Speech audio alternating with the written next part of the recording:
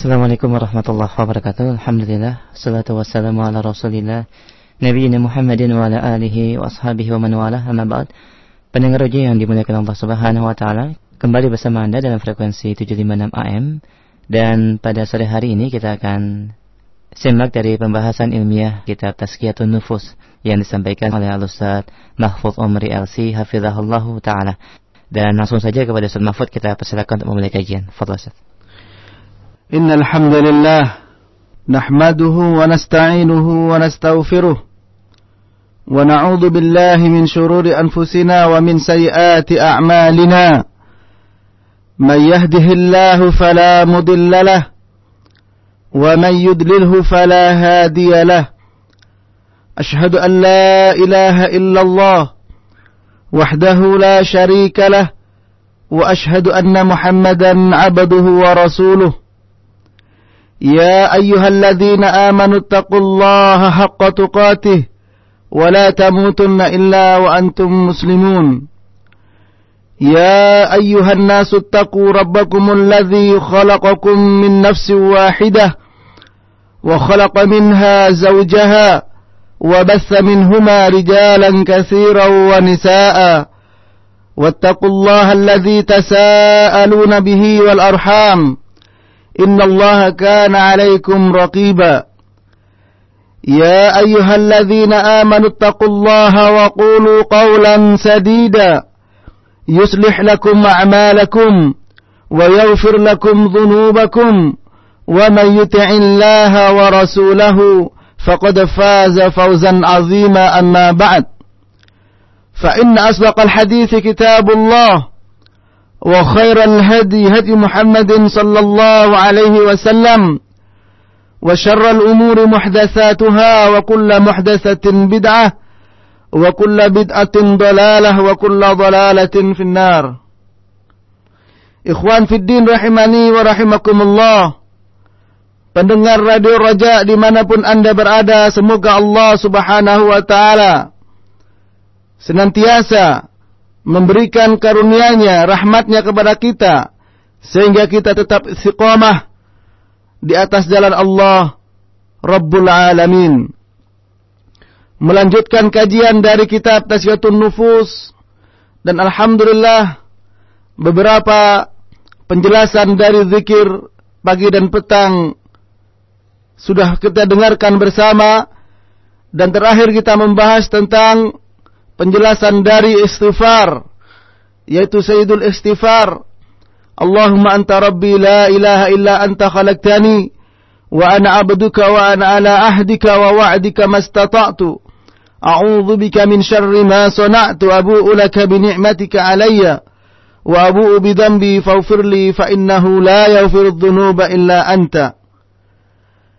Merupakan pengakuan seorang hamba atas segala dosa yang dia lakukan, karena dia tahu bahwa Allah Subhanahu wa ta'ala Maha Pengampun. Oleh karena itu, kepada saudaraku yang melakukan perbuatan dosa dan kepada kita semua, bahwa kita punya Allah, Dia mengampuni segala dosa. Allah Subhanahu wa ta'ala berfirman dalam hadis qudsi, Ya ibadi, innakum tukhti'una bil-laili wan-nahar wa ana aghfiru dzunuba jami'a fastaghfiruni aghfir lakum. Wahai hamba-hambaku, sesungguhnya kalian melakukan perbuatan dosa siang dan malam, dan aku mengampunkan dosa semuanya, maka mintalah ampunan kepadaku, aku akan ampunkan kalian. Saudaraku yang melakukan banyak perbuatan salah kepada Allah, janganlah kita berputus asa dari mohon ampun kepada Allah, karena Allah Subhanahu wa ta'ala mengampuni dosa semuanya. Allah Subhanahu wa ta'ala berfirman, Ya ibadiyalladzina asrafu ala anfusihim la taqnatu min rahmatillah innallaha yaghfiru dzunuba jami'a. Wahai hamba-hambaku yang telah melampaui batas kepada dirinya, yaitu zalim kepada dirinya, melakukan perbuatan dosa kepada Allah, maka janganlah kalian berputus asa dari rahmat Allah, karena sesungguhnya Allah Subhanahu wa ta'ala mengampuni dosa-dosa semuanya. Bahkan Nabi sallallahu alaihi wasallam bersabda, "Inna rajulan aznama dhanban faqala rabbi inni aznabtu dhanban faghfirhu li." Faqala Allah azza wa jalla, "Abdi amila dhanban fa'amila anna lahu rabban yaghfiru dhanb wa ya'khudhu bih qad ghafartu li 'abdi."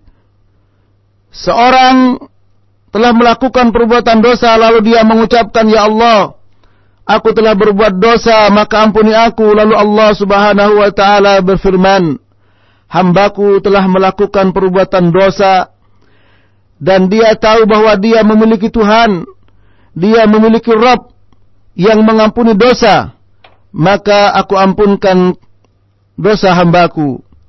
Thumma amila dhanban akhar faqala rabbi inni amiltu dhanban faghfirhu. Faqala tabaraka wa ta'ala, "Alima abdi anna lahu rabban yaghfiru dhanb wa ya'khudhu bih qad ghafartu li abdi." Kemudian pada suatu saat yang lain dia melakukan dosa lagi. Lalu dia mengatakan, "Ya Allah, aku telah melakukan dosa, maka ampuni aku." Kemudian Allah Subhanahu wa taala berfirman, "Hambaku tahu bahwa dia punya Rabb, dia punya Tuhan yang mengampuni dosa-dosa dan mengambil dengannya, maka aku ampunkan untuk hambaku." Thumma amila dhanban akhar faqala rabbi inni amiltu dhanban faghfirhu. Faqala azza wa jal, "Abdi alima annahu rabban yaghfiru dhanba wa ya'khudhu bih. Ushhidukum anni qad ghafartu li abdi falya'mal ma sya'a." Akhrajahul Bukhari wa Muslim. Kemudian hamba tersebut melakukan perbuatan dosa lagi yang lain. Lalu dia mengatakan, "Ya Rabb, sesungguhnya aku telah melakukan perbuatan dosa, ampunilah." Lalu Allah Subhanahu wa taala mengatakan, "Hambaku telah tahu bahwa dia memiliki Rabb, memiliki Tuhan yang mengampuni dosa dan mengambil dengannya, maka aku persaksikan kepada kalian bahwa aku telah mengampuni dosa-dosa hambaku tersebut, maka silahkan dia berbuat apa yang dia mau." Hadis ini sahih, dikeluarkan oleh Imam Bukhari dan Muslim. Ikhwan fiddin, rahimani wa rahimakumullah, pendengar Raja dimanapun Anda berada, maka kita jangan berputus asa dari rahmat Allah, jangan berputus asa dari ampunan Allah. Kita minta ampun kepada Allah atas segala dosa kita, karena Allah Subhanahu wa taala Maha Pengampun. Namun kita perhatikan bagaimana syarat-syarat dari taubat sehingga menjadi taubatan nasuha. Jangan sampai kita melalaikannya. Kemudian doa berikutnya adalah, Allahumma afini fi badani, Allahumma afini fi sam'i, Allahumma afini fi basari, la ilaha illa anta. Allahumma inni a'udzu bika minal kufri wal faqri wa a'udzu bika min azabil qabr, la ilaha illa anta. Ya Allah, afini. Maka di sini afini, berikan selamatan kepadaku. Fi badani, pada badanku. Ya Allah, berikan selamatan kepadaku, selamatkanlah diriku, yaitu pada pendengaranku. Ya Allah, afini fi basari, selamatkanlah diriku, yaitu pada pandanganku. Tidak ada sesembahan yang berhak disembah selain Engkau. Aku minta perlindungan kepadamu dari kekufuran dan kefakiran, dan aku mohon perlindungan kepadamu dari azab kubur. Tidak ada sesembahan yang berhak disembah selain Engkau. Hadis ini dari Abi Bakrah Nufai' ibn Harith bin Kaladah radhiyallahu taala anhu. Dan hadisnya sahih, diriwayatkan oleh Abu Dawud, Ahmad dan Nasa'i dan yang lainnya. Ikhwan fiddin rahimani wa rahimakumullah. Di dalam doa ini kita minta kepada Allah agar diberikan keselamatan pada badan kita minal afat. Salimni minal afat wal amrad fi badani. Yaitu berikanlah ya Allah kepada badanku keselamatan minal afat, dari kejelekan-kejelekan dan dari penyakit-penyakit pada badanku. Sekali lagi, susunan bahasa yang diajarkan Nabi kepada kita sallallahu alaihi wasallam setelah beliau meminta perlindungan, minta keselamatan kepada Allah untuk badan, lalu beliau minta keselamatan untuk mata, pendengaran dan mata. Dan kita ketahui, bukankah pendengaran dan mata ini adalah bagian dari badan?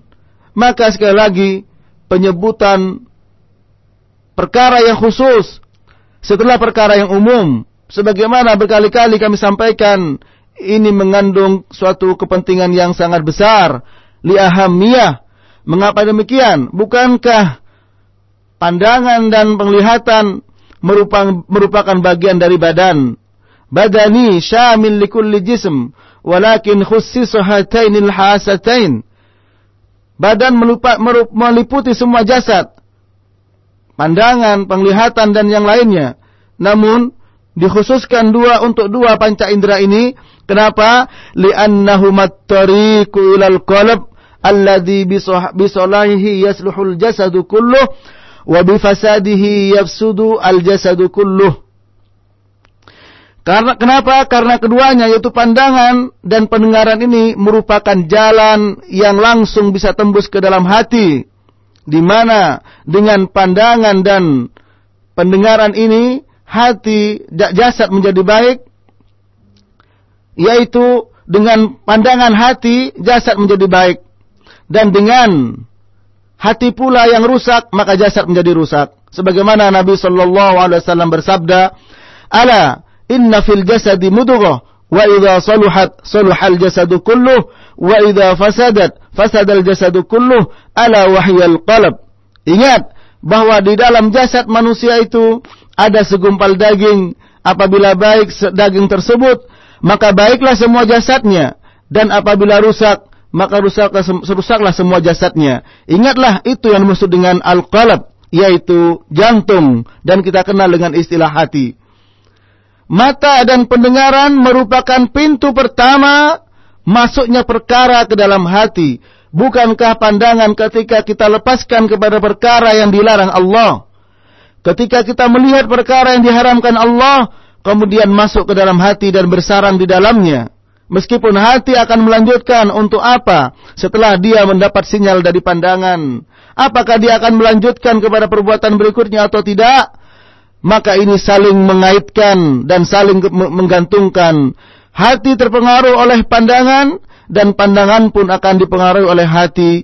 Maka hati yang terdapat di dalamnya penyakit ketika mendapatkan sinyal dari mata melihat perkara yang diharamkan Allah, maka bertambah sakit dan bertambah penyakit, sehingga waliyadu billah, dari pandangan itu banyak orang-orang yang terjerumus terhadap perbuatan-perbuatan yang dilarang Allah, di antaranya perbuatan zina. Demikian juga ketika orang memandang benda atau barang milik orang lain dan dia tertarik untuk mengambilnya, padahal dia bukan merupakan haknya, itu semua pertama adalah asal dari pandangan. Demikian juga dengan mendengar. Pendengaran merupakan jalan yang sangat penting. Untuk apa? Untuk adanya kebaikan pada seseorang atau adanya keburukan.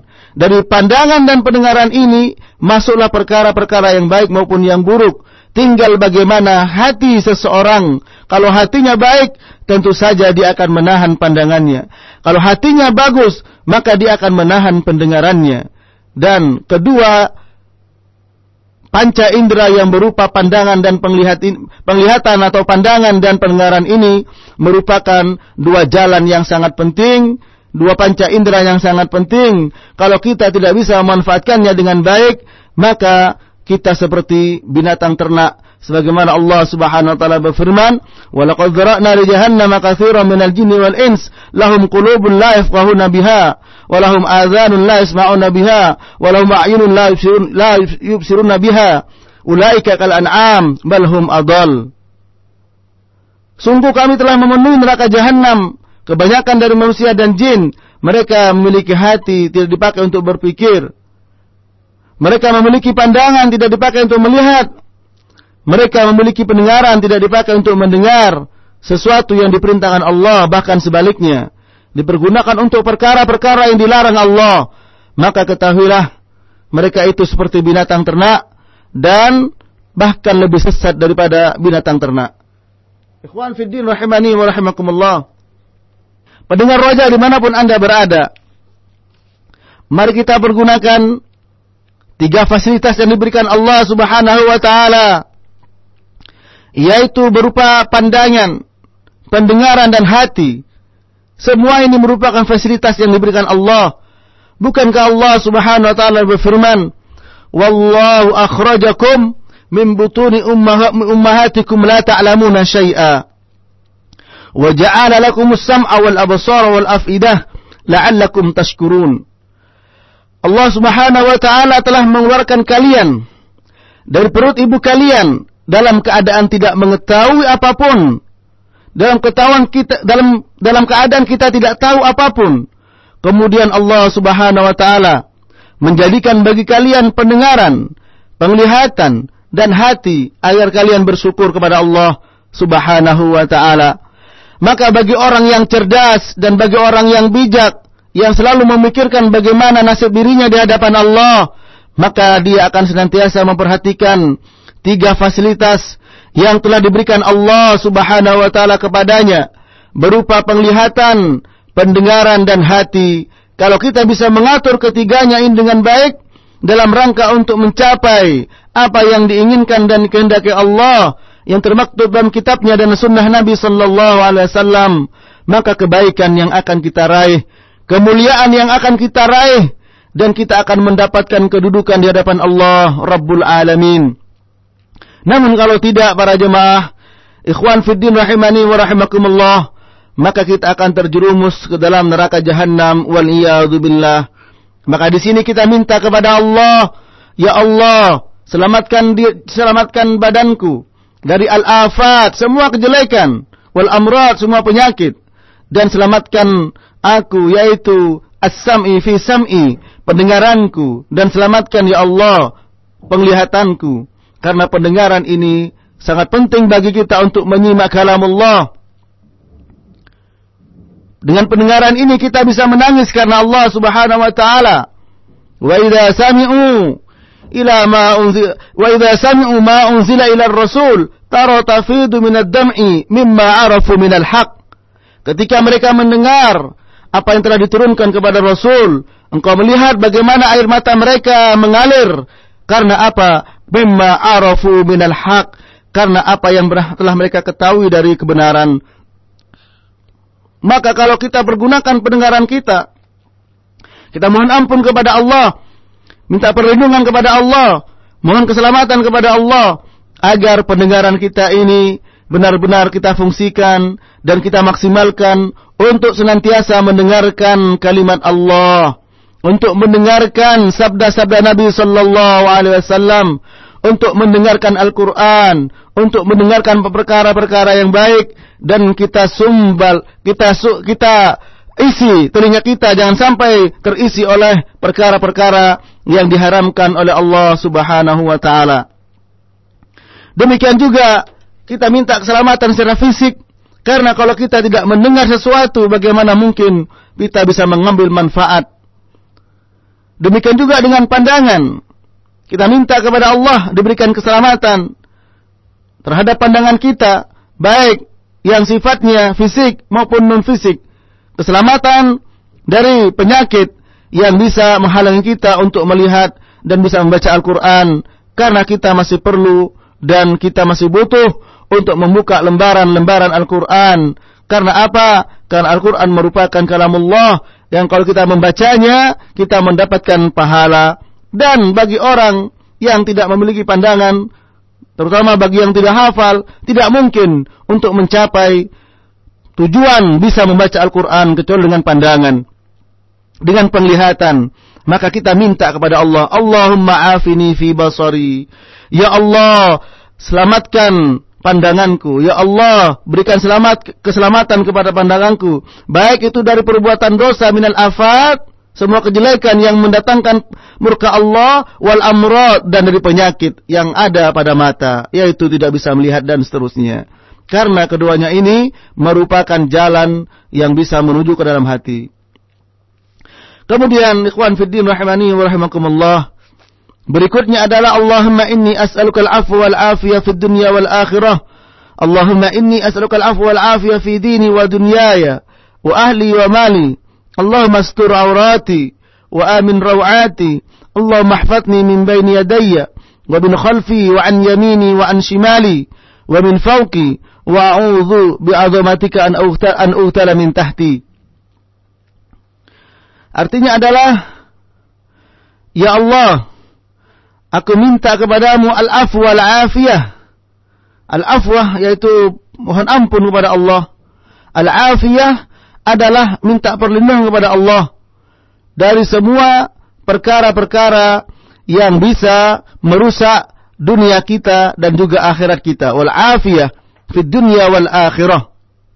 Adapun fid dunya adalah difa'ullah kullu ma yadurru dunyah. Semua perlindungan Allah, kita mohon perlindungan pada Allah dari semua perkara yang bisa merusak kehidupan dunia kita.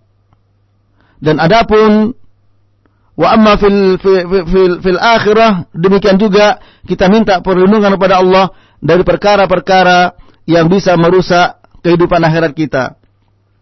Adapun minta al-afiyah kepada Allah terhadap ahli, yaitu keluarga kita dan harta kita, adalah difa'ullah kulla ma yuhiku ahlahu minal balaya wal asqam. Minta perlindungan kepada Allah, pembelaan kepada Allah dari perkara-perkara yang bisa merusak warganya dari ujian, penyakit dan seterusnya. Adapun dari harta adalah kita minta perlindungan kepada Allah minal gharq wal hirq was saraqah, yaitu dari tenggelam, dari terbakar dan dari pencurian. Maka tidak satu orang pun yang menghendaki dari kita terjadi kepada keluarga dan harta kita sesuatu yang tidak menyenangkan, maka kita perlu mohon perlindungan kepada Allah Subhanahu wa taala. Dan ingat sekali lagi, ihfadillah yahfadka, ihfadillah tajidhu tujahak. Jagalah Allah, maka Allah akan menjagamu. Di zaman sekarang ini banyak kejadian-kejadian yang membuat mata kita terbelalak. Semoga semua kejadian kita bisa mengambil pelajaran darinya. Adanya kebakaran, adanya kebanjiran, adanya perampokan, adanya semua kejadian yang bisa menghilangkan harta dan bisa menghilangkan nyawa, maka pertama ketahuilah itu semua merupakan ujian dari Allah Subhanahu wa taala.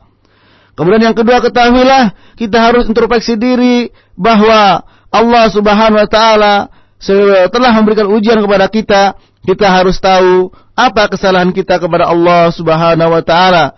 Karena kalau kita melakukan kesalahan sebagaimana salafus saleh mengatakan, kalau aku melakukan kesalahan dari maksiat, maka aku melihat sesuatu yang tidak mengenakkan, baik kepada pembantuku maupun kepada kendaraanku. Artinya kepada harta maupun juga kepada keluarganya. Sebab apa? Sebab perbuatan maksiat itu pasti melahirkan sesuatu yang tidak menyenangkan, baik dari harta, dari badan, dari keluarga dan semuanya. Demikian juga dengan perbuatan takwa. Perbuatan takwa akan melahirkan kebaikan-kebaikan. Perbuatan maksiat akan melahirkan kejelekan-kejelekan. Maka kita minta perlindungan kepada Allah Subhanahu wa taala, yaitu dari dunia kita, dari keluarga kita, dan dari juga harta kita. Jangan sampai semuanya ini mendatangkan kecelakaan kepada kita. Wal iyadu billah.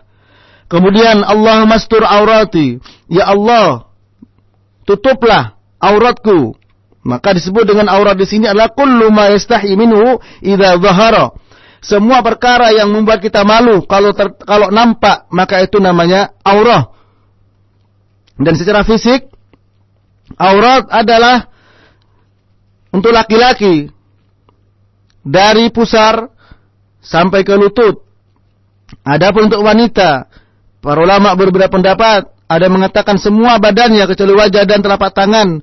Ada yang mengatakan semuanya kecuali satu mata atau dua matanya. Maka di sini terdapat perbedaan para ulama. Di samping itu para jemaah, dimaksud dengan aurah di sini adalah kullu aib wa khalal fi syai' fa huwa aurah. Semua aib dan sesuatu yang khalal, sesuatu yang enggak senang, yang enggak beres ya, pada sesuatu, maka itu adalah aurat. Oleh karena itu, di samping kita minta perlindungan agar aurat kita, yaitu harga diri kita, aib kita, ditutup oleh Allah Subhanahu wa taala, tidak hanya kita berdoa kepada Allah, namun kita melakukan upaya-upaya jangan sampai kita membuka aurat kita, membuka aib kita, dan bahkan kita jangan sampai membuka aib orang lain. Nabi SAW bersabda, "Man satara musliman, satarahullah fid dunya wal akhirah." Barang siapa yang menutup aib seorang muslim di dunia, maka Allah menutupnya di dunia dan akhirat. Namun sekarang kita lihat kaum muslimin demikian berlomba-lomba untuk saling membuka satu dan yang lainnya aurat masing-masing, dalam pengertian baik fisik, aurat itu badan, atau membuka auratnya yaitu membuka aib, membicarakan kejelekan-kejelekan orang lain, membicarakan perkara-perkara yang tidak disenangi saudaranya, seperti ghibah. Ya, sebagaimana Nabi bertanya kepada sahabatnya, "Atadruna mal ghibah?" Tahukah kalian apa itu ghibah? Qalu Allah wa rasuluhu a'lam. Allah dan Rasulnya yang tahu. Maka beliau katakan, al-ghibah adalah dzikruka akhaka fima yakrah, menyebut tentang saudaramu dari sesuatu yang dia tidak menyenanginya, tidak menyukainya, yaitu menyebut di belakangnya, menyebut ketika dia tidak berada di depannya. Maka itu namanya ghibah. Allah Subhanahu wa taala berfirman, "Ayuhibbu ahadukum an ya'kula lahma akhihi maitan fakarihtumuh." Maukah kalian makan bangkai daging saudaramu, maka kalian tidak akan mau. Oleh karena itu, di samping kita minta agar aib-aib kita ditutup oleh Allah, maka kita pun juga berusaha untuk menutup aib-aib saudara kita. Jangan sampai kita buka, jangan sampai kita beberkan kepada orang lain. Kalau perlu kita tutup. Semoga Allah Subhanahu wa taala mengampuni apa yang dia lakukan. Ya. Kemudian wa amin rawati. Ya Allah, berikan keselamatan pada rawah. Berikan keamanan rawati kepada rasa takut. Karena ar-raw maknanya al-faza' wal khauf, yaitu takut. Maka kita minta kepada Allah Subhanahu wa taala diberikan rasa aman dan dijauhkan dari rasa takut. Dan rasa aman ini akan didapatkan oleh orang-orang yang beriman dan beramal soleh. Wa'adallahu alladhina amanu minhum wa 'amilus shalihat la yastakhlifannahum fil ardi kama istakhlafal ladina min qablihim. Allah berjanji kepada orang-orang beriman dan beramal soleh akan diberikan kekuasaan di permukaan bumi sebagaimana orang-orang sebelumnya, dan akan dikokohkan agamanya. Wala yubaddilannahum min ba'di khaufihim amna, dan akan diberikan keamanan setelah dia takut. Ini bagi orang-orang beriman dan beramal soleh, dia akan diberikan keamanan oleh Allah Subhanahu wa taala. Wala tahinu wala tahzanu wa antumul a'launa in kuntum mu'minin. Jangan bersedih hati dan jangan merasa hina. Engkau adalah orang-orang yang paling tinggi kalau kalian termasuk orang-orang yang beriman. Maka kita orang yang beriman kepada Allah Subhanahu wa taala akan selalu merasa aman. Alladzina amanu wa lam yalbisu imanahum bidzulmin ulaika lahumul amnu wa hum muhtadun. Orang-orang beriman dan tidak mencampurkan keimanan dengan kezaliman, mereka adalah akan mendapatkan keamanan dan akan mendapatkan petunjuk Allah Subhanahu wa taala. Oleh karena itu, untuk mendapatkan keamanan Allah, untuk kita lari dari rasa takut, maka kita beriman kepada Allah, beriman kepada takdir Allah Subhanahu wa taala, karena semua ini sudah merupakan qada Allah, semua sudah ditakdirkan Allah, sehingga kita tidak perlu merasa takut, tidak perlu merasa diri kita terancam. Kita senantiasa minta perlindungan kepada Allah. Ma asabaka lam yakun liyukhti'ak wa ma akhta'aka lam yakun liyusibak. Semua perkara yang tidak akan menimpamu maka tidak akan menimpamu, dan perkara yang akan menimpamu tidak akan meleset darimu. Kemudian kita minta perlindungan kepada Allah. Allah mahfadni min baini yadayya. Ya Allah, jagalah aku di antara baina yadayya, di antara kedua tanganku. Sampai akhir. Ini merupakan tolab min Allah an yahfadhahu min al-mahalik allati tu'radu li ibni Adam ala wajhil ghiflah.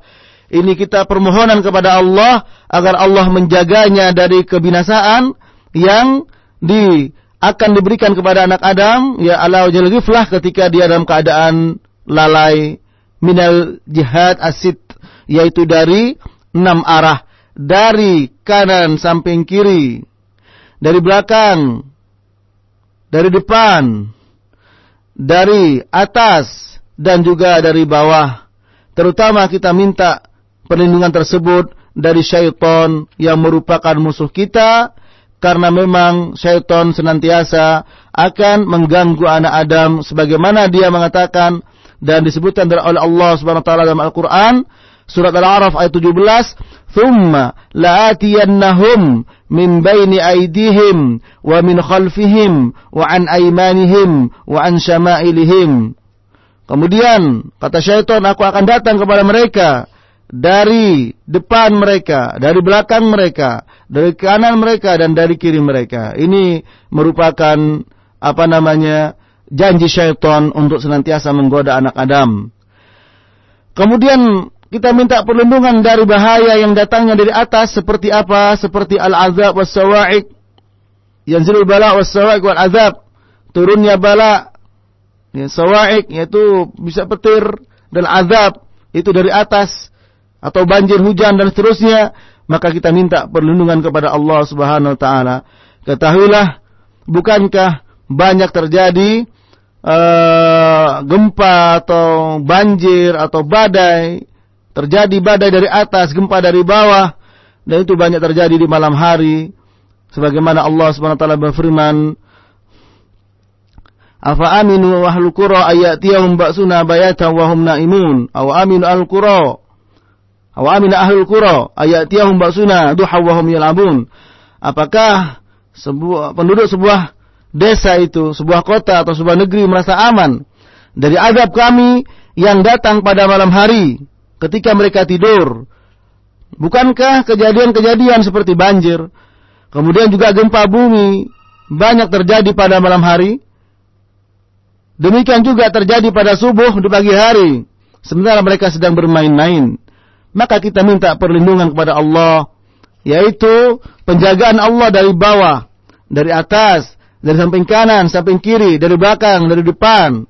Karena memang azab dan cobaan itu datang dari berbagai macam arah.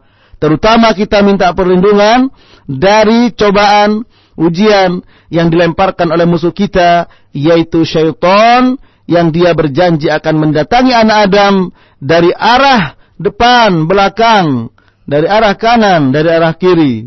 Tsumma la'atiyannahum min baini aydihim wa min khalfihim wa an aymanihim wa an syama'ilihim. Demikian kemudian benar-benar aku datang kepada mereka dari arah depan, dari arah belakang, dari kanan, dan dari kiri mereka, dalam rangka untuk mengganggu anak Adam. Waliyadzubillah. Al-ikhtiyal adalah sebuah perkara yang datang tanpa terasa, ya, seperti disengat binatang, disengat ular, dan seterusnya. Itu kita minta perlindungan kepada Allah agar jangan sampai Allah Subhanahu wa taala memberikan azab kepada kita dari berbagai macam arah. Oleh karena itu perlu minta perlindungan kepada Allah Subhanahu wa taala. Kemudian doa berikutnya adalah Allahumma alimal ghaibi wasyahadah, fatiras samawati wal ard, rabb kulli syai'in wa malikah, ashhadu an la ilaha illa anta, a'udzu bika min syarri nafsi wa min syarri syaitan wa syirkihi, wa an aqtarifa ala nafsi su'an aw ajurrahu ila muslim. Ya Allah, yang mengetahui yang gaib dan yang nampak, pencipta langit dan bumi, Rabb segala sesuatu dan penguasanya, aku bersaksi bahwa tidak ada sesembahan yang berhak disembah selain Engkau. Aku berlindung kepadamu dari kejelekan diriku dan dari kejelekan syaitan serta sekutunya. Dan aku wa an aktarifa, yaitu aktarifa, dan aku berlindung kepada Engkau dari berbuat jelek ala nafsi su'an, adanya perbuatan jelek kepada diriku, au ajurrahu ila muslim, atau perbuatan jelek tersebut terjadi kepada seorang muslim. Hadis ini sahih, dikeluarkan oleh Imam At-Tirmidzi dari Abi Hurairah radhiyallahu taala anhu. Maka di sini kita minta kepada Allah yang mengetahui yang gaib, ya, karena tidak ada yang tahu yang gaib kecuali Allah Subhanahu wa taala. Wa indahu mafatihul ghaib la ya'lamuha illa huwa. Hanya di sisi Allah lah perkara yang gaib, tidak ada yang tahu kecuali Allah Subhanahu wa taala. Maka kalau ada orang yang mengaku mengetahui yang gaib, maka itu termasuk perkara-perkara yang bisa menjerumuskan orang tersebut kepada kesyirikan. Karena apa? Karena annahu yadda'i, ya, ya'lamu al-ghaib, karena dia mengaku mengetahui yang gaib, dan itu merupakan sifat Allah. Barang siapa yang mengambil sifat Allah, ya dia telah melakukan kesyirikan. Mengaku bahwa bisa menciptakan, mengaku bisa memberikan rezeki, mengaku bisa memberikan penyakit, mengaku bisa menyembuhkan, maka tidak ada yang bisa menyembuhkan. Wa idza maridtu fa huwa yashfin. Kalau aku sakit, Allah yang menyembuhkan. Huwar Razzaq, dialah Allah yang memberikan rezeki. Nah, dia yang menghidupkan dan mematikan, dan dialah Allah, yaitu yang mengetahui yang gaib. Tidak ada yang mengetahui yang gaib kecuali Allah Subhanahu wa taala. Bahkan Nabi sendiri pun tidak mengetahui yang gaib. Oleh karena itu para jemaah, ikhwan fiddin rahimani wa rahimakumullah, pendengar Raja dimanapun Anda berada, ketahuilah kita mohon kepada Allah yang mengetahui yang gaib, bahwa kita minta perlindungan dari kejelekan diri kita, dan kita minta perlindungan dari kejelekan syaitan, dan kita minta perlindungan kepada Allah agar kita tidak ada kejelekan yang terjadi pada diri kita dan juga kepada orang Islam yang lainnya. Demikian barangkali materi ini sampai di sini saya sampaikan. Insyaallah kurang sedikit, insyaallah satu pertemuan lagi untuk zikir pagi dan petang ini kita selesai, dan kita beralih kepada materi berikutnya, dan selanjutnya kita buka untuk tanya jawab. Tafadhal. Saya pendengar yang dimuliakan Allah Subhanahu wa taala. Demikian materi yang disampaikan oleh Al-Ustaz Mahfudz Umri Fadhahullahu taala. Tapi kita angkat teleponnya pertama. Assalamualaikum.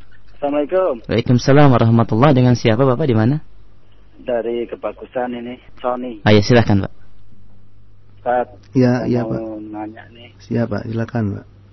Pak, saya nih selama mengikuti sunnah, saya sebagai pengurus musola. Iya, Pak, ya. Di sini terdapat selalu dihujat terus gitu, Ustaz. Iya. Buat bahan maulid. Iya. Buat bahan tahlilan, iya. selalu dihujat. Iya. Ini minta saran. Iya. Untuk supaya saya selalu istiqomah, Pak, ya. Mengikuti sunnah Rasul. Iya, Pak, ya. Itu saja Bapak Sony. Ya. Terima kasih. Assalamualaikum. Waalaikumsalam warahmatullahi wabarakatuh. Iya, ketahuilah ya, kepada Bapak Sony yang tadi bertanya. Pertama, Allah Subhanahu wa taala berfirman, "In tansurullah yansurkum wa yutsabbit aqdamakum." Kalau kalian menolong agama Allah, maka Allah akan menolongmu dan akan mengokohkan kedudukanmu.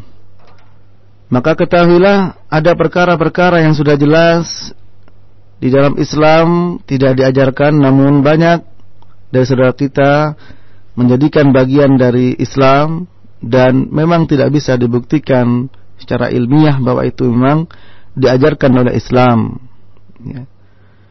Seperti yang dicontohkan tadi, memang maulid Nabi, ya, Nabi lahir, ya, menghargai, mencintai Nabi merupakan sebuah kewajiban. Membaca salawat merupakan sebuah kewajiban bagi kita. Ya ayyuhalladzina amanu sallu alaihi wa sallimu taslima. Ya ayyuhalladzina amanu innallaha wa malaikatahu yusalluna 'alan nabi. Innallaha wa malaikatahu yusalluna 'alan nabi. Ya ayyuhalladzina amanu sallu alaihi wa sallimu taslima. Sesungguhnya para malaikat membaca salawat kepada Allah dan malaikat kepada Nabi, ya. Bahwa orang beriman baca salawat dan salam yang sempurna kepada Nabi. Namun tentu saja tidak dengan cara seperti yang diadakan kebanyakan kaum muslimin. Nah, maka ketika ada seseorang yang dibuka hati oleh Allah Subhanahu wa taala, ya, untuk meninggalkan perbuatan tersebut dan menjaga, maka ini banyak cobaan, banyak ujian yang harus dialami, dan harus bersabar, karena orang yang menolong agama Allah, Allah akan menolongnya dan akan mengukuhkan kedudukannya. Dan sebagai nasihat adalah firman Allah, am hasibtum an tadkhulul jannah walamma ya'tikum mathalul ladzina khalaw min qablikum massathumul ba'sa wad-dharra وزلزلوا حتى يقول الرسول والذين آمنوا معه متى نصر الله ألا إن نصر الله قريب. Apakah kalian mengira akan masuk surga begitu saja sebelum datang kepada kalian cobaan, ujian orang-orang yang dahulu mendapatkan cobaan dan ujian? Mereka diboikot, mereka dihujat, bahkan mereka dibunuh dalam keadaan hidup-hidup, dibunuh hidup-hidup, dalam pengertian dikubur hidup-hidup. Kemudian disuruh masuk ke lubang api hidup-hidup. Sampai ada seorang ibu yang membawa bayi, itu disuruh masuk ke api, dan ibu tersebut ragu, pertolongan Allah datang, yaitu apa? Bayi tersebut bisa ngomong, wahai ibu, ya umma anti al-haq, wahai ibu, engkau di atas kebenaran. Maka ada yang sampai goncang di antara orang-orang yang mengikuti Nabi, ya, hatta wazulzilu hatta yaqula rasul walladzina amanu, sampai Rasul dan orang-orang beriman yang bersama Rasul itu mengatakan, karena tidak kuatnya mendapatkan ujian, dan ujiannya bukan hanya sekedar dari omongan tapi fisik, maka kita harus bersabar, ya, sampai mereka mengatakan, kapan pertolongan Allah datang? Maka ketahuilah, ala inna nasrullahi qarib, ketahuilah bahwa pertolongan Allah pasti akan datang. Di antara pertolongan Allah adalah orang-orang yang tadi membenci kita, Allah merubah hatinya, semoga Allah membuka hatinya sehingga menjadi kawan dan menjadi orang-orang yang bersama kita untuk membela agama Allah Subhanahu wa taala. Semoga bersabar dan semoga Allah memberikan pahala kepada antum, kepada Bapak yang bertanya tadi. Ya. Baik, demikian kita angkat kembali dari telepon. Assalamualaikum. Baik, silakan Bapak. Assalamualaikum Ustaz. Waalaikumsalam warahmatullahi. Iya, Pak. Saya ini termasuk orang yang baru mengenal Ahlussunnah atau salaf ya. Tapi saya jadi bingung gitu Pak, karena yang sebelumnya kan kalau misalnya kita mau wudu gitu ya. Kan kita niatnya kan nawaitu doa gitu Pak ya. Setelah saya tanya ke teman-teman dan dari Radio Jaya ini, ternyata dengan wudu itu juga membaca bismillah. Dan tidak ada bacaan lagi. Nah, terus ini satu lagi Ustaz.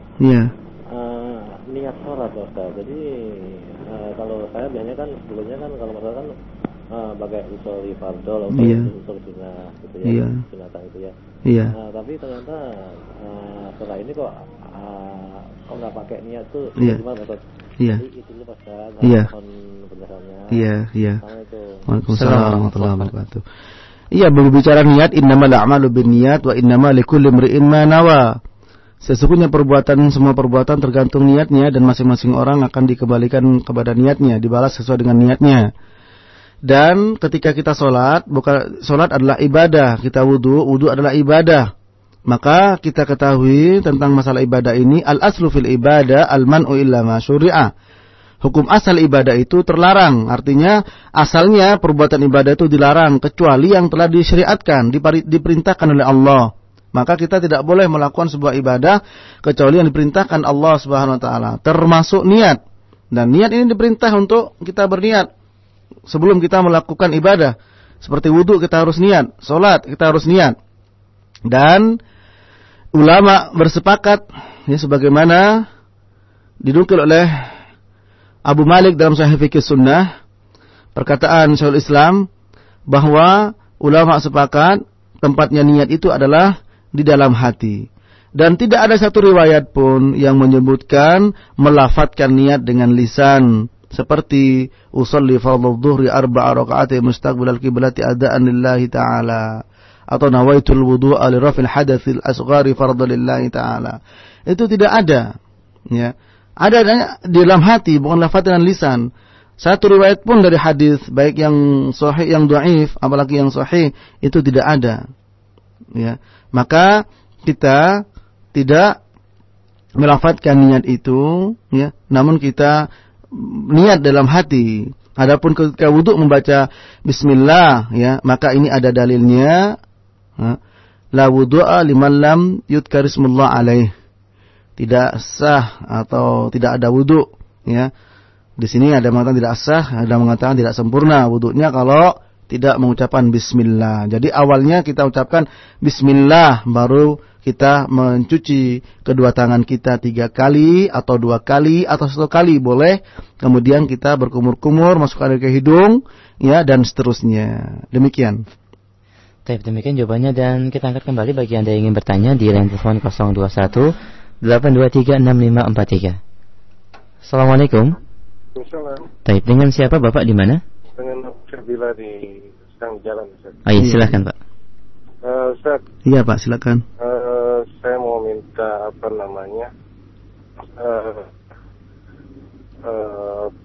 kalau misalkan kita di kantor ini, Ustaz. Iya Pak. Kan banyak, apalagi kalau memegang manhaj salaf, Ustaz, ya. Iya Pak. Itu hal yang syubhat yang ada di kantor udah pasti, Ustaz, ya. Iya. Nah, itu kan bisa dihindari, ada yang sulit untuk dihindari, Ustaz. Iya. Seperti ikhtilat gitu ya. Oh iya. Saya bertemu dengan klien yang perempuan gitu, Ustaz, ya. Iya Pak, iya. Berusaha untuk tidak salah ya sudah. Iya. Tapi hal-hal lain seperti aurat yang terbuka segala macam, Ustaz. Iya. Itu kan susah dihindari. Iya. Saran Ustaz bagaimana, apakah bisa diiringi dengan, misalkan itu sudah kategorinya sudah masuk dosa, apakah bisa diiringi dengan perbuatan baik gitu, Ustaz? Iya atau Pak, saya iya. harus mencari pekerjaan lain atau bagaimana? Iya. Teman-teman salaf juga pasti masalahnya sama kalau di kantor, Ustaz. Iya. Syukran, Ustaz. Iya. Ini Waalaikumsalam warahmatullahi wabarakatuh. Ini memang perkara yang sangat berat bagi masing-masing orang, ya, atau tergantung kepada masing-masing orang, yang suasana memang sulit untuk dihindari, ya. Maka kalau kita mau berbicara yang ideal, memang yang ideal adalah tidak adanya kondisi seperti itu. Dan kalau toh tidak bisa dihindari dan memang belum ada jalan keluar, ya, maka kita berusaha semaksimal mungkin untuk kita hindarkan, dan kita banyak istighfar kepada Allah Subhanahu wa taala, ya, fattaqullaha mastata'tum, ya, bertakwalah kepada Allah semampu kalian, dan kita mohon ampun senantiasa kepada Allah, karena di situ ada hukum asalnya kita bekerja pada satu tempat, ya, dari kasab yang kita pakai, hasil yang kita raih dari upah itu adalah perkara yang halal. Namun banyak perkara yang melingkar di situ yang tidak dibenarkan, seperti ikhtilat dan sebagainya. Kalau memang bisa dihindari dan ada jalan keluar, itu yang terbaik. Sementara kalau tidak, ya, karena di belakang dituntut untuk memberikan nafkah, ya, kemudian kita belum ada jalan keluar, maka banyaklah beristighfar kepada Allah Subhanahu wa taala, dan Allah yang Maha tahu atas keadaan kita. Wallahu a'lam. Semoga Allah memberikan jalan keluar yang baik. Baik, dan saat kita angkat satu telepon kembali. Assalamualaikum. Waalaikumsalam. Dengan siapa, Umu di mana? Saya Umu Hani di Kebayoran Lama. Baik, silahkan. Iya, terima kasih. Assalamualaikum, Ustaz. Waalaikumsalam warahmatullahi. Saya mau tanya, ini alhamdulillah nih bisa masuk, ya. Iya. Bisa benar maksudnya. Iya. Saya baru berapa bulan lah mengenal salaf, dan alhamdulillah, Iya. ya, meninggalkan yang lama, Pak. Iya, masya Allah, barakallahu fiik. Ya, tapi saya seperti orang baru. Iya, orang baru yang baru kenal Islam. Jadi istilahnya seperti itu. Jadi ternyata banyak ibadah yang bid'ah yang saya lakukan, dan alhamdulillah saya udah. Iya. Yang saya mau tanya, ini untuk doa Allahumma inna nas'aluka salamatan fiddin, itu bagaimana, dan seterusnya itu gimana, Ustaz? Apa boleh dibaca ya, Bu? Iya, apa saya baca atau gimana? Iya. Itu aja. Terima kasih. Iya. Assalamualaikum. Alhamdulillah sudah mengenal dakwah ini, dan dakwah ini terus terang sekali lagi saya katakan tidak pernah merekrut orang untuk menjadi anggota. Mengenal alhamdulillah dengan dakwah ini. Ya, kita luruskan bagaimana akidah kita dengan benar, ibadah kita, bagaimana hubungan dengan tetangga, hubungan dengan orang tua, dan seterusnya. Berkenaan dengan pertanyaan tadi, Allahumma inni as'aluka salamatan fid din. Wa iyyaka fil jasad. Enggak ada masalah kalau kita ngobrol dengan doa itu, tapi kita tidak menganggapnya kalau itu saya belum tahu riwayatnya. Ya. Kalau kita belum tahu riwayatnya, kita jangan anggap dari Nabi sallallahu alaihi wasallam. Itu yang paling penting. Namun isinya bagus dan boleh berdoa dengan doa itu. Demikian. Dan kita tidak boleh mengkhususkan waktu ini sebagaimana doa-doa yang maksur dari Nabi SAW yang harus dibaca di pagi hari dan sore hari. Ya, demikian. Baik, Ustaz, sebelum kita angkat kembali dari telepon, ada beberapa pertanyaan pesan singkat yang kita akan angkat. Assalamualaikum warahmatullahi wabarakatuh, dari Ummu Bilqis di Tambun. Apakah dalam zikir pagi dan petang ada urutan tertentu, Ustaz? Atau doa mana yang lebih didahulu dibaca? Atau kita bisa bebas memilih tanpa urutan-urutan tertentu, Ustaz? Jazakallahu khair. Ini ada Al-Quran dan As-Sunnah, ya, maka kita dahulukan yang Al-Quran, ya. Kemudian memang tidak ada urutan-urutannya. Tergantung kita mana yang bisa mudah bagi kita untuk membacanya, maka kita bacanya. Ya, tidak ada urutan tertentu. Demikian. Ustaz, kembali dari pesan singkat dari pendengar kita, dan cukup banyak yang sama, kita ambil kesimpulannya. Ketika seorang muslim mengenal dakwah yang hak, dan mereka tentunya ingin semangat menyebarkannya atau menyampaikannya kepada orang lain, kemudian ditambah itu merupakan bagian daripada kesempurnaan iman seseorang, maka bagaimanakah kiat-kiat kita sebagai seorang yang mungkin baru mengenal manhaj dan mengenal akidah yang sahih untuk mendakwahkannya kepada orang lain, atau terutama kepada orang tua kita yang masih jahil dalam masalah agama. Karena kita ingin tentunya orang-orang terdekat kita selamat daripada siksa Allah Subhanahu wa taala. Jazakallahu khair. Iya, pertanyaan yang baik, ya. Jadi ketahuilah hukum dakwah itu adalah fardu alal kifayah, fardu kifayah. Ya, fardu alal kifayah. Kalau sudah ada yang mendakwakannya, gugur bagi yang lain. Namun di samping fardu kifayah memiliki keutamaan sangat besar, sebagaimana Allah berfirman, "Wa man ahsanu qawlan mimman da'a ila Allah wa 'amila shalihan wa qala innani minal muslimin." Siapakah yang paling baik perkataannya dibandingkan dengan orang yang menyeru kepada Allah Subhanahu wa taala dan dia beramal soleh dan dia mengatakan aku sebagai orang Islam. Maka dakwah memiliki keutamaan yang sangat besar. Namun ya, di samping keutamaan, ya, harus perhatikan tentang perkara-perkara bagi orang yang berdakwah, yaitu tidak bisa lepas yang pertama dari ilmu. Sebab ilmu ini yang menentukan. Ya, wala taqfu ma laysa laka bi ilmun, inna sam'a wal basara wal fuada kullu ulaika kana anhu mas'ula. Jangan berbicara, jangan berdakwah, jangan bersikap tanpa ilmu, karena semuanya akan diminta pertanggungjawab. Hati, penglihatan dan pendengaran semuanya akan dimintai pertanggungjawab. Maka kalau kita sudah tahu perkaranya, ya seperti tauhid, ini perbuatan syirik, maka kita boleh menyampaikan, terutama fa'anzir ashiratakal aqrabin, sampaikan peringatan tersebut kepada keluarga terdekat, ayah, ibu dan seterusnya. Nah, maka di sini kita harus memahami sebagaimana Syekh Muhammad bin Shalih Al-Utsaimin memberikan penjelasan terhadap ayat Qul hadhihi sabili ad'u ila Allah ala basiratin ana wa man ittaba'ani. Katakanlah, inilah jalanku, ad'u ila Allah ala basirah, ya aku mengajak kepada Allah di atas basirah, dan orang-orang yang mengikuti aku. Nah, basirah di sini di atas ilmu, dan ilmu meliputi apa? Ilmu syar'i, ilmu syariat yang kita ajak, kemudian juga ilmu tentang orang yang diajak.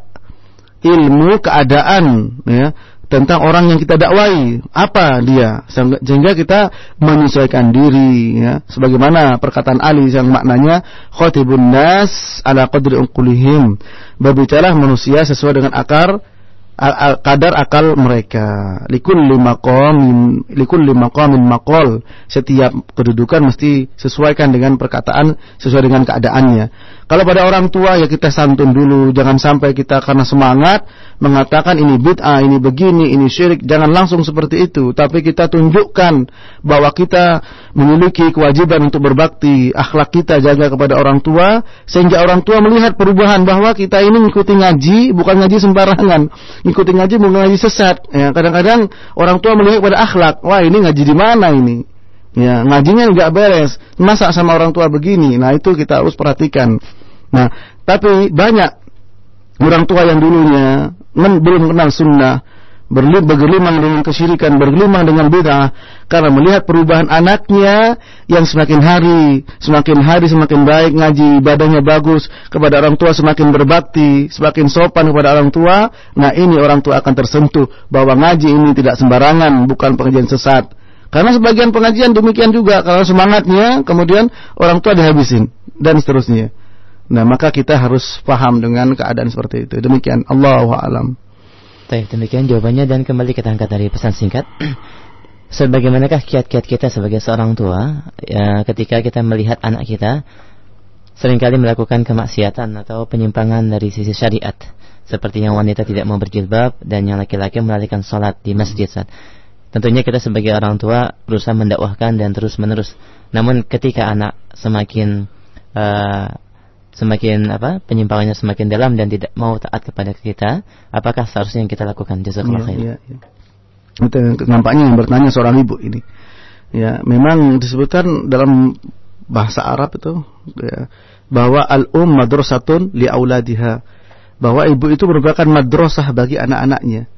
Ya, idealnya al-wiqayah khairun minal ilaj. Tindakan preventif itu lebih baik daripada tindakan kuratif. Ya, pencegahan lebih baik daripada pengobatan. Maka kalau kasus seperti ini mungkin sudah kasus pengobatan. Ya, sebelum terjadi seperti itu maka kita lakukan upaya-upaya preventif. Namun kalau sudah terjadi begitu, maka kita jangan putus asa. Kita punya Allah Subhanahu wa taala. Lari kepada Allah. Berapa banyak orang yang rusak bahkan di atas kerusakan, yaitu kesyirikan, kembali kepada tauhid. Bagaimana bisa terjadi? Semua semata-mata karena kehendak Allah Subhanahu wa taala. Dan kita minta kepada Allah, apalagi doanya ibu, wahai ibu yang bertanya, jangan berputus asa, selalu mohon kepada Allah, menangis kepada Allah, minta kepada Allah agar anak dibukakan hatinya, agar suami dibuka hatinya. Dan kita jangan bosan-bosan untuk menyampaikan kebenaran kepada mereka dengan lembut, dengan santun, dengan lembut, karena hati yang keras bisa insyaallah akan runtuh dengan kelembutan insyaallah. Maka rifqu ala sya'ila zanahu wala yanzu an sya'ila syanahu. Tidaklah kelembutan ada pada sesuatu kecuali akan menjadi perhiasan. Al-ilmu bit-ta'allum wal hilmu bit-tahallum. Ilmu dengan belajar, al-hilm kesabaran dengan juga belajar dengan bersabar. Nah, maka kita jangan sampai putus asa dengan itu. Bahkan kata Syekh Al-Imam Abdul Aziz bin Baz, merupakan kebahagiaan yang tidak terkira. Ya, kalau kita menjadi perantara bagi orang-orang yang kita cintai mendapatkan hidayah, mendapatkan petunjuk Allah. Ya, seorang suami mendapat petunjuk Allah melalui istrinya, seorang anak mendapat petunjuk Allah melalui orang tuanya, orang tua mendapat petunjuk Allah melalui perantara anaknya dan terusnya. Dan ini merupakan kebahagiaan yang sangat besar, sebagaimana disebut oleh Syekh Abdul Aziz Ibn Baz rahimahullahu taala. Ya, wallahu alam.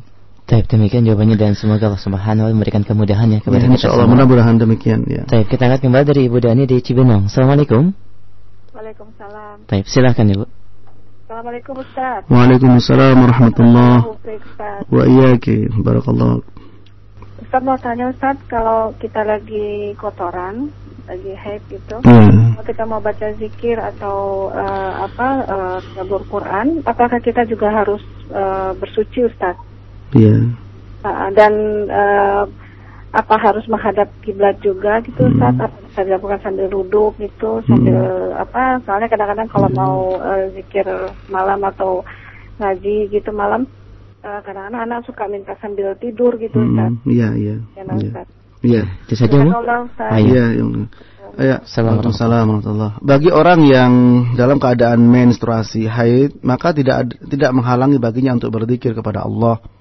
Sebagaimana pernah ditanyakan kepada Nabi oleh Aisyah radhiyallahu taala anha tentang masalah orang haid.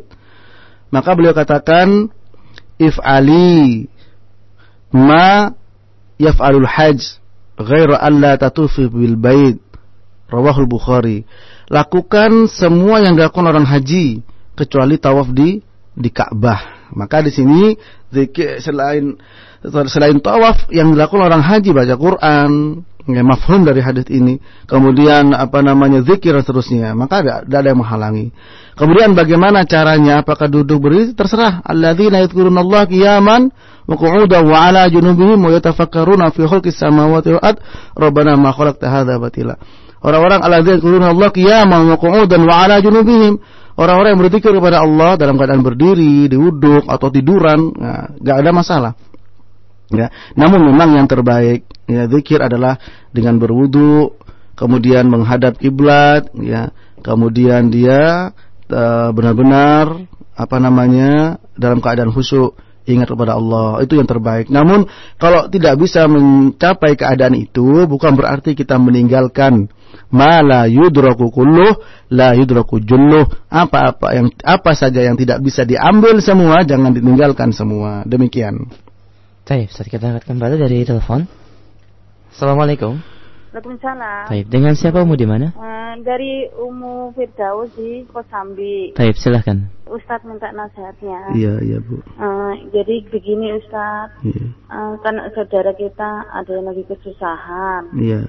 Karena pengen membantu, tapi kita sendiri lagi pengen membayar hutang gitu. Iya. Bagaimana Ustadz? Apa yang perlu kita dahulukan dulu? Iya. Ustadz, terima kasih. Iya.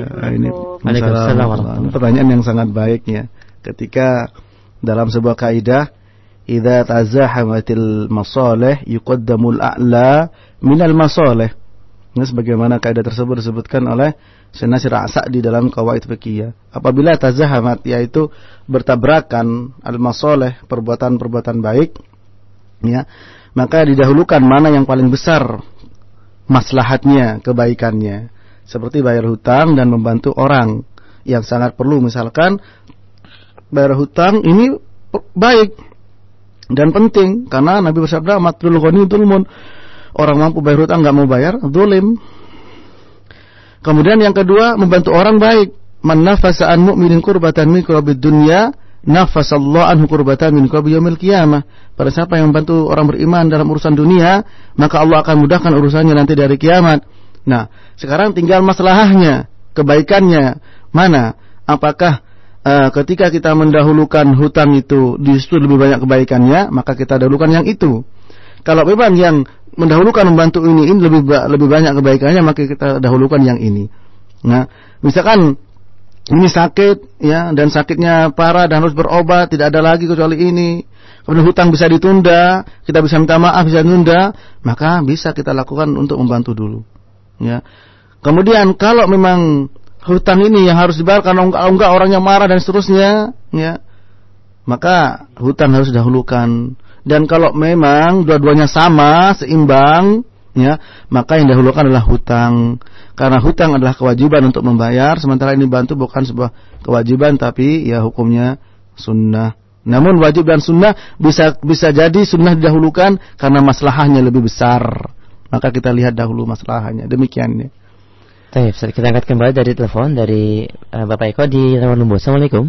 Waalaikumsalam. Baik, silakan Pak. Barakallahu fiik, Ustaz. Wa fiika barakallahu. Ini Ustaz, dalam yang anak ketahui itu kan dalam rukun beribadah itu kan harus ada 3 unsur gitu ya. Cinta, roja dan khauf gitu. Iya. Nah, ini apakah setiap kali kita beribadah menghadirkan ketiga-tiga ini atau bergantung dengan kondisi orang masing-masing gitu Ustaz? Iya. Karena para ulama itu sendiri kan sebagai orang yang paling takut kepada Allah,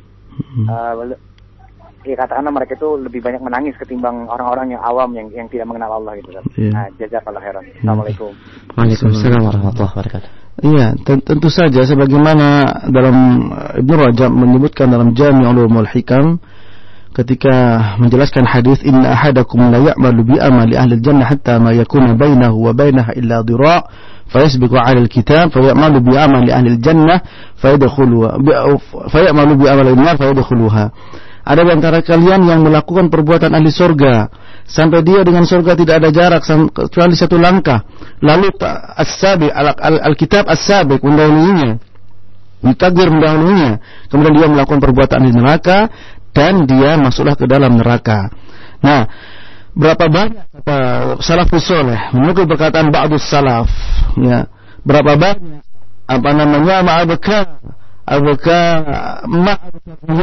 berapa banyak yang telah membuat air mata mengalir, yaitu Alkitab As-Sabiq, yaitu takdir, masalah takdir ini. Nah, kalau salafus saleh saja seperti itu, orang yang akidahnya lurus, ibadahnya baik, disebut dengan as-salafus saleh, mereka masih menangis, ya, bagaimana dengan kita?